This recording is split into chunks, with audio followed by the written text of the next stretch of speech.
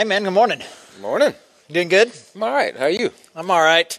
A few weeks ago, the lighting people said I couldn't wear my red Razorback shirts anymore. That made me mad. So you know what I did? You went and bought a I black went shirt. online and bought a black shirt with a Razorback. So that'll teach them, I guess. You did it. I can tell. I can tell. They're very. Their face. Hey, it is great to be with you. I'm Charlie, lead pastor here, and so glad that you guys are worshiping with us. And Mark and I, we've been doing this series really just kind of looking at a lot of tough passages in the Bible with some weird kind of stories where God's kind of doing things unusual. And there have been some questions that have popped up on our Facebook feed, our live feeds and things, and people have been asking us some other questions. So we made a decision that next Sunday, what we're going to do is we're going to have kind of an Ask Us Anything kind of time. So during the sermon time, we're just going to essentially be taking questions. And so the best way to do that is have the questions in advance and to kind of know what you guys are thinking. We have some of them from our feed. So if you have any questions that have kind of popped up that are just kind of confusing or things that we could kind of help you with to help you better understand, please send those on to us. You can just email them to me, charlie@thegrovechurch.org. You can put them on the comments there on the feed if it's more of a private question. Feel free to send us a Facebook message to The Grove. We would love to interact with you. All the hard questions are for you. So I'll just let you know. I was like, Mark, that's a really good question, Mark. So I'll be in I'll say charge. thank you for that question, Charlie. I think you would be the expert in that area. That's not how this works. I outrank you. Hey, so this last fall, we kind of did our small group kickoff deal. We did a series in the book of Acts. What was it called? We will. Why you picked that kind of as our small group and sermon kickoff deal. What was it? What was it about that made you feel like, man, we need to study Acts? Yeah. Man, if we're going to talk about what it looks like to be a community that's connected with our eyes on Jesus, trying to listen and obey the Holy Spirit, man, what better book to go to? This past week I was talking with our student pastor, Matt Vaughn, about... Matt! Shout out to Matt. About the power of just, history. He's been in that perspectives course, and he's been studying some of those stories about those different saints of old and the things that they dealt with and what that looked like. And I wasn't... were you much into history, like in high school? No. You were math. You didn't really... I was not really into school. Well, me either. But especially history, I just didn't have. But when I took that perspectives course, it really made me start to understand the power of those stories. Not that they're a playbook that we just try to, but man, learning how God worked with that group of people, when oppression came, how they responded to that, how they listened and obeyed the Holy Spirit, the way that they did communal living and authenticity, and there's just so much there. It was a great series. I really felt like, and I remember when we were going through it. We didn't obviously to make it through it all. It's 28 chapters, kind of like the first 8 or 9 chapters or whatever. There was this section that I was preaching on that was kind of like chapter 4, chapter 5, and there's this story right there in the middle of it that wasn't exactly very wee willish. We try to kind of shouldn't do it. So I just kind of we went right past it, But I can tell you wanted to deal with it because when we decided to do this series, it was like the first one you said. Yeah, so it's a really interesting story in Acts chapter 5, where these people are coming to the apostles. What's the background? Where are we? Acts history expert. Yeah, you're an expert. Where are we in the kind of the story here? Well, the church is still in Jerusalem, and they have, they've started to really have this incredible community. They're growing, it's just growing like wildfire, but they're also beginning to take shots from the religious leaders. They have just prayed for boldness because they realize that it's only going to intensify. And then it talks about how, man, this community's so tight. They're sharing all things. People who own land are selling their land, and they're bringing that money, and they're laying it at the apostles' feet. Barnabas is an example of somebody who does that. And then it says, but. Yeah, so they're being really generous, and selling things and distributing that money to anybody who has need. And in the beginning of Acts chapter 5, starting in verse 1, we have this. Now a man named Ananias, together with his wife Sapphira, also sold a piece of property. With his wife's full knowledge, he kept back part of the money for himself, but brought the rest and put it at the apostles' feet. Then Peter said, Ananias, how is it that Satan has so filled your heart that you have lied to the Holy Spirit and have kept for yourself some of the money you received for the land? Didn't it belong to you before it was sold? And after it was sold, wasn't the money at your disposal? What made you think of doing such a thing? You have not lied just to human beings, but to God. When Ananias heard this, he fell down and died. Boom. And great fear seized all who heard what had happened. I am 100% sure of that. Then some young men came forward, wrapped up his body, and carried him out and buried him. About 3 hours later, his wife came in, not knowing what had happened. Peter asked her, Tell me, is this the price you and Ananias got for that land? So Ananias, he dies, and then they just wait. They just wait 3 hours. 3 hours. And then she comes in, and Peter goes, Hey, you sold this land. Is this the price you got? What are you thinking? Like if you're in the crowd. Oh man, just shaking. Like, man, don't say it. Don't say it. Please say the right thing. Please, right. Is this the price you got for the land? Yes, she said. That is the price. Peter said to her, How could you conspire to test the Spirit of the Lord? Listen, the feet of the men who buried your husband are at the door, and they will carry you out also. At that moment she fell down at his feet and died. Then the young men came in, and finding her dead, carried her out and buried her beside her husband. A great fear seized the whole church and all who heard about these events.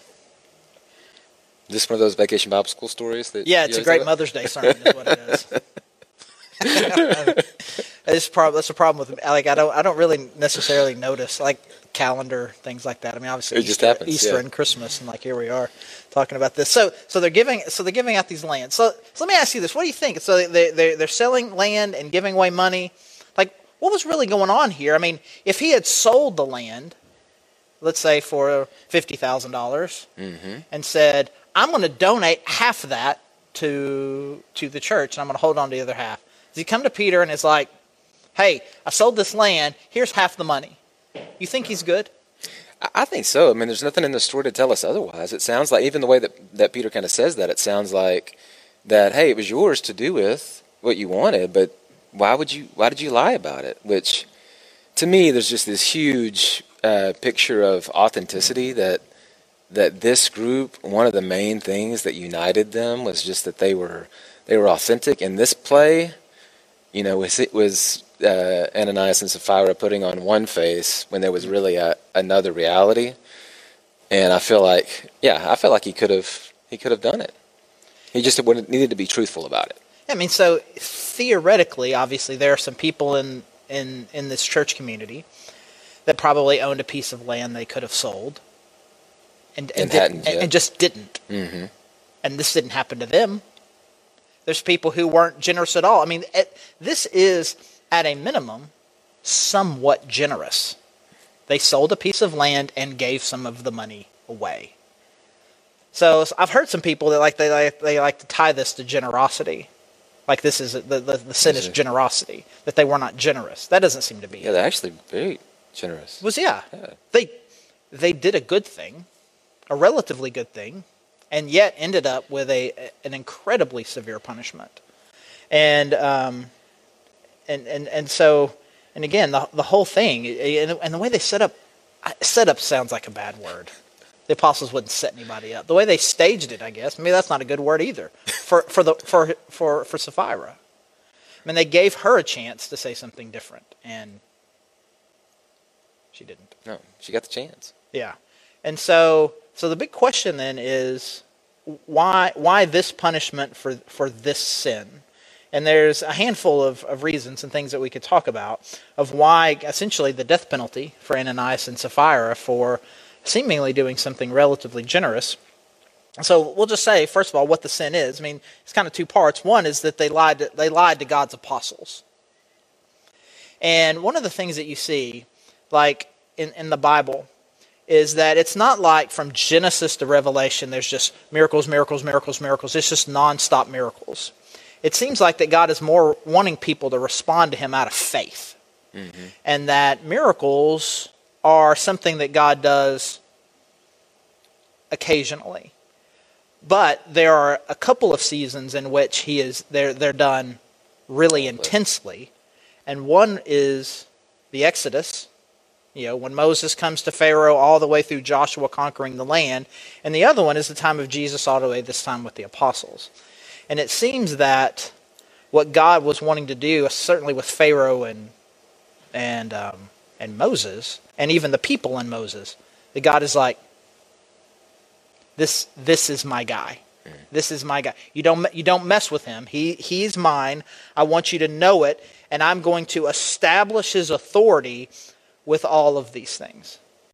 And then you see that. I mean, Jesus comes and he does some signs reluctantly sometimes.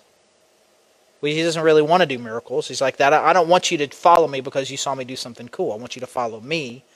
But it seems like that also, again, you read, especially that first part of the book of Acts, that God is trying to establish in the minds of the people that these aren't just some rabbis.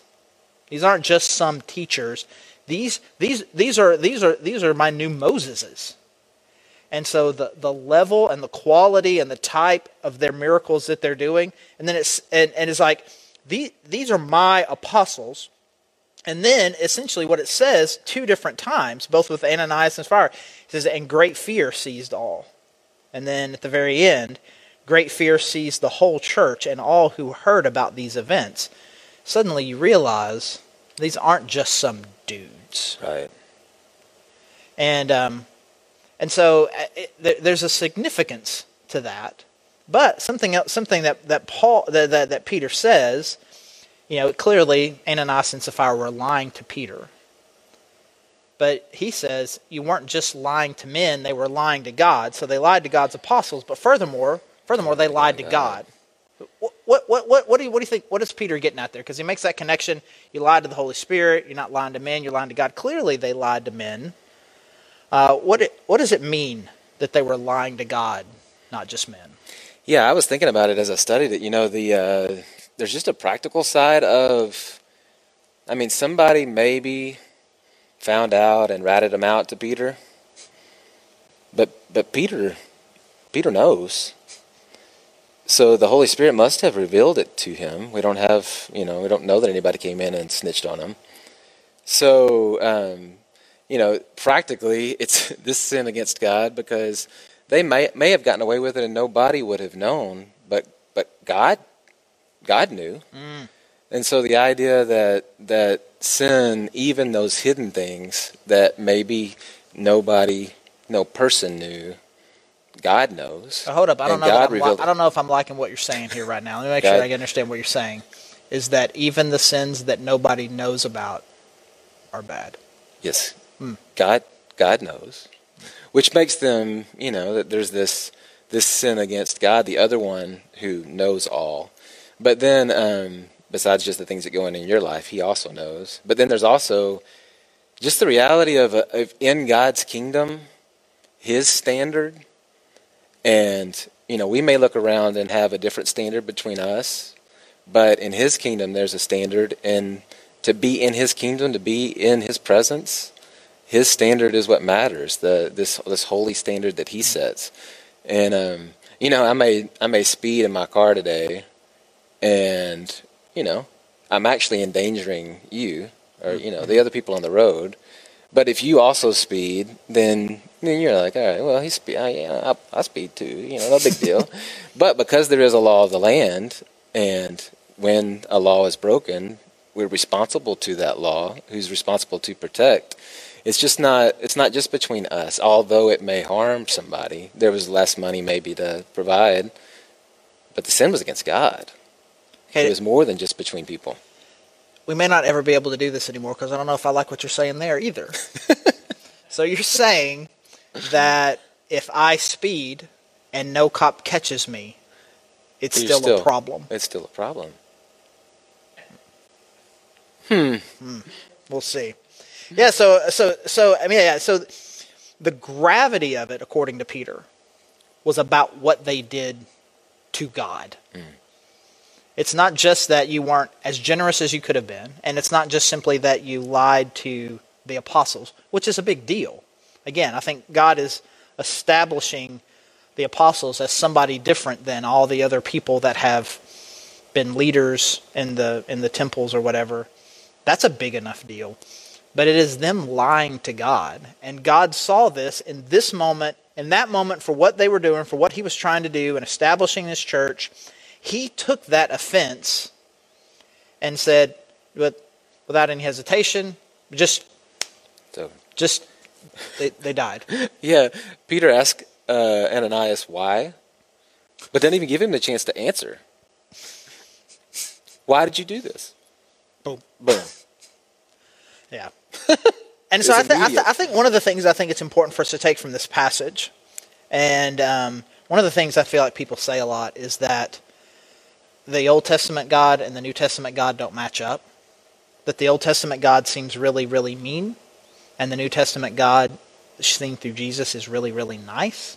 And then like there's this hard break in between these two testaments, where God radically shifts.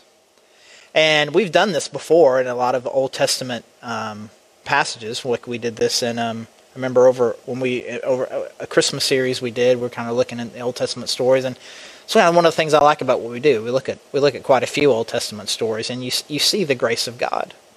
You see God waiting. Mm-hmm. I mean, the story of the 10 plagues is a scary story, but God gave Pharaoh 10 plagues, 9 plagues, and they just got progressively worse. And in that is hints of grace. Hey, I'm the God of the universe here. You see what I can do? No, really. Even some of these things in judgment, we see the grace of God and the kindness and the compassion and the patience of God. But also at the same time in the New Testament, I mean, it's not like God used to really, really, really, really hate sin, and now suddenly he's okay with it, and everything's kind of, oh shucks, buddy, you'll get them next time. I mean, the reality of it is, they lied to the apostles, they lied to God, and God still hates sin. God hates sin. And the same God that hated sin and punished sin in the story of Noah, again, that's one of the other ones. One of the stories we talked about, the story of Noah. It took Noah over 100 years to build that boat. And in 100 years, God is saying to the world, here's your chance. And no one took it. Well, we see a gracious God that follows with punishment. But here, we see the same thing. We see a little bit of what we like to call the Old Testament God. But it's really just God.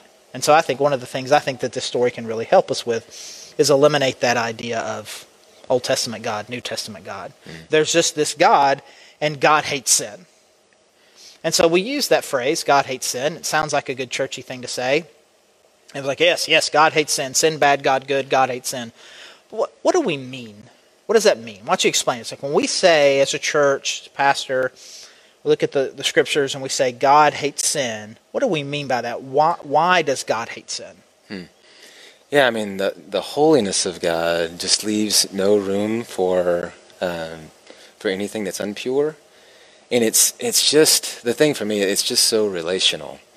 You know, when we choose to go our own way, sin could, be called that. We choose, instead of going his path, to go our own way, to do our own thing. In this scenario, Ananias and Sapphira choose to lie. Their lie is a step of, hey, instead of giving and trusting, instead of telling the truth and being transparent and trusting with what this community thinks about us and that our significance is in God, they're letting down and trying to provide for themselves. They're lacking trust. So all of it is relational. But this is another reason why the sin is with God, because it's so relational with God. And God wants this close fellowship with us. And when we choose to sin, we hurt people, but we also just turn our back and go our own way and lack worship, lack trust, lack faith. So it's a direct shot, and He hates it. He wants us just to embrace Him, to be close to Him, to trust Him, to tell the truth and just trust Him with the outcome, right? To do the things and let Him be God. And I know every time if I look back and I think about sin in my life, it's always me trying to take some shortcut to replace God or to stand on my own and not humble myself and be in close relationship with Him, and trust in Him. So you used a word there, a very churchy word. You used the word, but because of God's holiness, sin is offensive to Him. Can you just, for the sake of those of us who are still kind of, what is that? What does it mean that God is holy? What is the holiness of God? It means that He is just set apart. He's set apart in His power. He's set apart in His purity. That there is nothing unpure in Him, which makes Him totally different. Right. If you ever do this thing where it's like I hate it. Like there's a group of guys or a group of people and they're having a good time, and then you walk in and then everybody feels like make a joke or they have to start acting where preacher guys here. Preacher's here. Watch your mouth. Or somebody's got a beer or something. It's just water, right? I hate that, by the way. Mm-hmm. Don't do that. I guess now that I've said it, now everybody's going to do it because that's the kind of people y'all are. In a snarky way. But the idea behind that is someone very different than us is here. I need to change my behavior. The other thing is that you hear people, you use some inappropriate language. And then this old expression is, do you kiss your mother with that mouth? Right? The idea being, you wouldn't be like that if your mom were here, right? Because mom is different. And I think there is just this sense in which God is very different. Mm-hmm. And we do emphasize, because of what Jesus did, we do emphasize how God wants a personal relationship with us. How God is a dad. In fact, we talked about this. God as dad, God as husband, are very loving, intimate, relational components. But the thing that, Father has, there's an authority piece to it.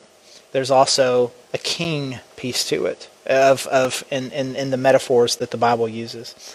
And there's just certain things that you cannot say or do to the king. If I say to you right now, maybe I'm going to punch you in the face. That's nothing.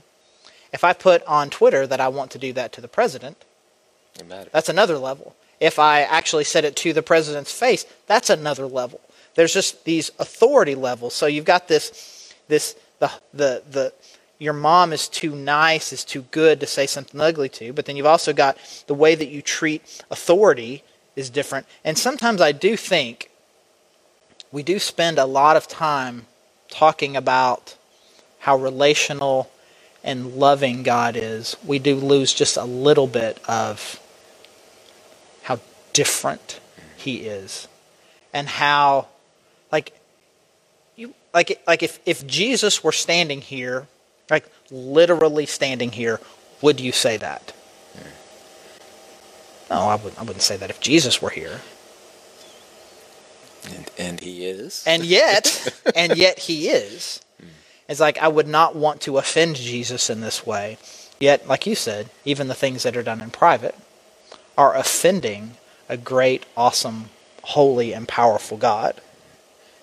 And so, God hates sin, and this is probably the least insightful thing that will be said on this stage all year. So if God hates sin, so we should avoid it. That seems really, yeah. I mean, So that's your application today, guys. Don't do the sin. Right? I mean, it just seems real simple, but like stop. Just don't. And I think one of the main things that we talk about, and I think it's important, when we talk about not committing sin, it's, hey, you shouldn't want to do this. Like the rules that you have for your kids. Why do you tell your kids when they're little, don't play in the street? Yeah, protection. Protection for them, yeah. It is in your best interest. It is in your best interest to follow these rules.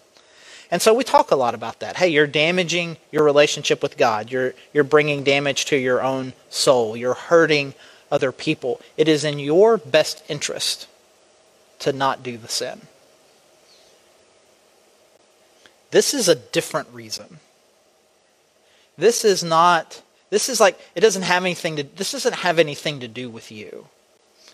Because of who God is and his character and his very nature, you should not do sin. And so you got your kids. You got all the kids, right? You've got all. Not all of them. It's fun. It's we funny. got a few, It's yeah. funny. I have 3, and that seems normal. You've got 4. Suddenly, that's a lot of kids. You got 4 kids, man. A lot of kids. You know, when One. twins It's come, like you kind of twins. That's like a multiplying effect. It's like you went from 2 to 20, and you have twins. boom. So you got a kid, and you tell them, hey, don't do this. And you can tell that their little brain is going about whether or not they're actually going to obey you or not. What do you think's going on in that little brain? Were you in our backyard yesterday? You seem to have seen this. I was in my own house yesterday. But go ahead. What is the calculation that a kid you think is making about whether or not they're going to follow a rule or not? I mean, part of it is Daddy serious? Is he going to do anything about it? Mm-hmm. They're usually not. I can tell they're not really thinking through the reasoning behind it. And I think for me, a lot of times that's the frustration. Like I want to explain the reasoning, but you can tell that the reasoning's just not being heard. I want to do this. Dad says no. Dad's silly. Is he really going to stop me, or am I just going to do it because I really want to do it? Yeah, it's the Eve in the Garden of Eden calculation. When Eve saw that the fruit looked good, and it would probably be tasty, and what that snake said kind of makes sense, she took it and ate it. There wasn't any consideration of, but God said. And I am scared, and I don't want to offend God. I'm scared to offend him. Not necessarily because I'm going to drop dead, but just because of how awesome he is, how great he is. I don't want to do that. That is enough. That sin is highly offensive, and to the God who loves me, to the God who gave me everything, that's enough. It's a child's calculation. If I'm going to edit my response to a sin based on my perception of its personal value to me. We serve a good God, and so thankfully, all the things that he puts in the sin category are things that are damaging, and all the things that he puts in the you should do these are enriching. That's good. But even if you look at it, like I'm reading through, it's like, I don't know that I like this one though. I don't know that I understand the purpose of that one. Therefore, I'm going to move this into some sort of optional category. And you can imagine Ananias and Sapphira having a very similar talk to that. Well, Jim and Jeannie, they didn't even sell their land. And we need some money for something else. We'll just give them half, and God should be happy with that. But let's not. What you guys? Let's not tell them. Let's not tell them. We still want all these points, and it's fine. I've determined by my rules that this is fine. And in a very shocking, sudden way, the whole church learned something that we need to learn. It's not about my ability to calculate. It's not about what I think. It is about God.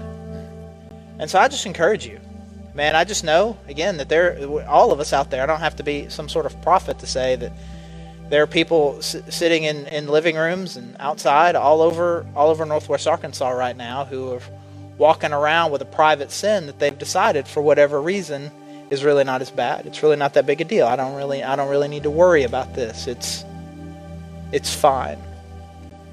And it's not fine, in part, like the things that we say all the time, because of what it's doing to you. But let's go another level. It's not fine because of who God is. And so let's live lives that honor God by avoiding and stopping the sin that he hates so much. So as we move to a time of worship, man, I just encourage you to have a time of confession. God, I am sorry. I am sorry for who I am, for what I've done. I'm sorry for the sin. I'm sorry of the offense and the hurt that I've caused. And then let's just ask that same Holy Spirit to give us the strength and the courage to be overcomers of these things that are holding us back. So you can do that as we worship. And as always, if you want to, go get the elements of communion, and you can just take them right there where you are, and just celebrate and thank God and reflect that sin is not the end, that death is not the end, but that Jesus Christ died so that we can have life. But let's just spend some time in worship and reflection and prayer about breaking this stronghold that sin has on us, and saying that because of who God is, I want to live for him. Let me pray.